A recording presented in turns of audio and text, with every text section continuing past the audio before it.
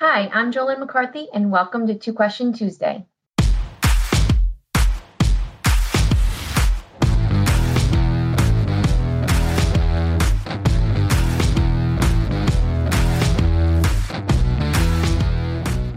Each week, Two Question Tuesday answers randomly picked questions submitted by our clients. Answering today's questions, we have with us Phil D'Angelo, Managing Director of Focus Wealth Management, and Mike Pisani, Director of Financial Planning. Good morning, gentlemen. Good morning, Jolyn. How are you? I'm good, thank you. Okay, our first question, Phil, is from Betty in Kingston. She asks, do you see the path of interest rates changing after the election?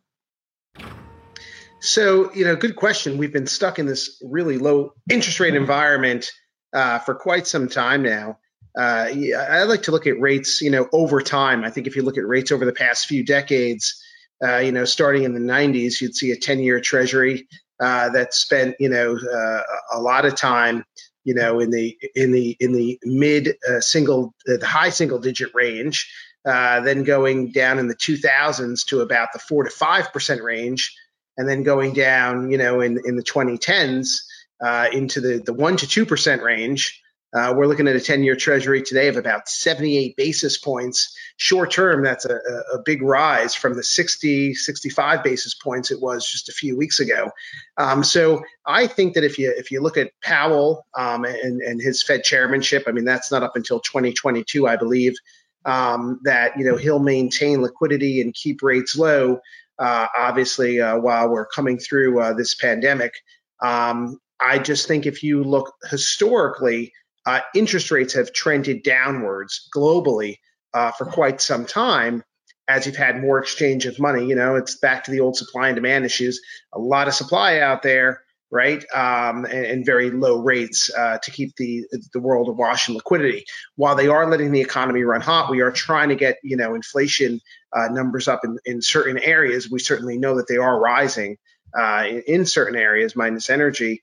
I think that on the other side of this, it's going to be very hard to ever go back to rates in the 4 to 5% range.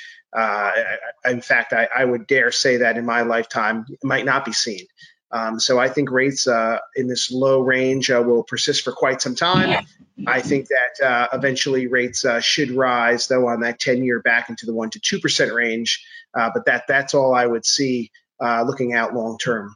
To be quite honest with you. So should the election change the path and trajectory of interest rates?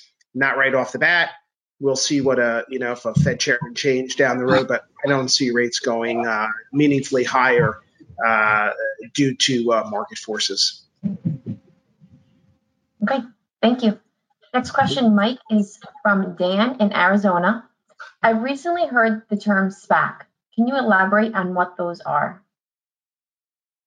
These are really new type of instruments, actually, that a lot of investors, high-profile investors, have been using to actually try to bring private companies public.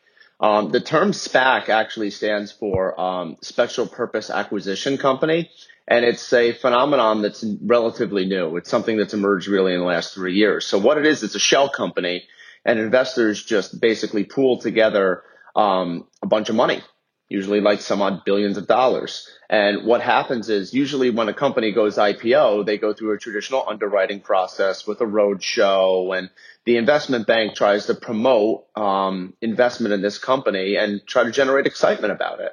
What a SPAC does is a SPAC is just a pool of money inside of a shell company that buys, and the SPAC is publicly traded. It buys a private company and then just brings them public by just bringing them into public markets through an acquisition. It's much less costly than going through the traditional underwriting process and IPO process, which is why a lot of high-profile investors have kind of flocked to these more recently. These things are publicly traded. You can invest in them, and they will trade back and forth based off speculation on what some companies will actually want to buy. I haven't seen any ETFs that actually pool together buckets of SPACs or anything like that quite yet. And it could be a really interesting phenomenon. The one thing that you really have to be aware of is that a SPAC has 2 years to buy or acquire something, another company, or they have to return the pool of money to their investors. But this is a way that a lot of private equity firms have been trying to bring companies public throughout the traditional IPO process.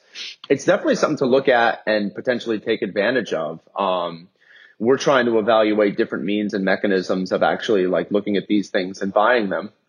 They will trade on anticipation, but it's a really new type of topic that is generating a lot of excitement amongst the investment community. And it's definitely something that we're looking into and evaluating as some type of alternative long-term for our clients. Interesting. Okay. Well, thank you both for answering this week's 2 questions. Again, if you have a question you'd like to submit, email us at info@focuswealthmanagement.net. Thank you. Stay safe and have a good weekend.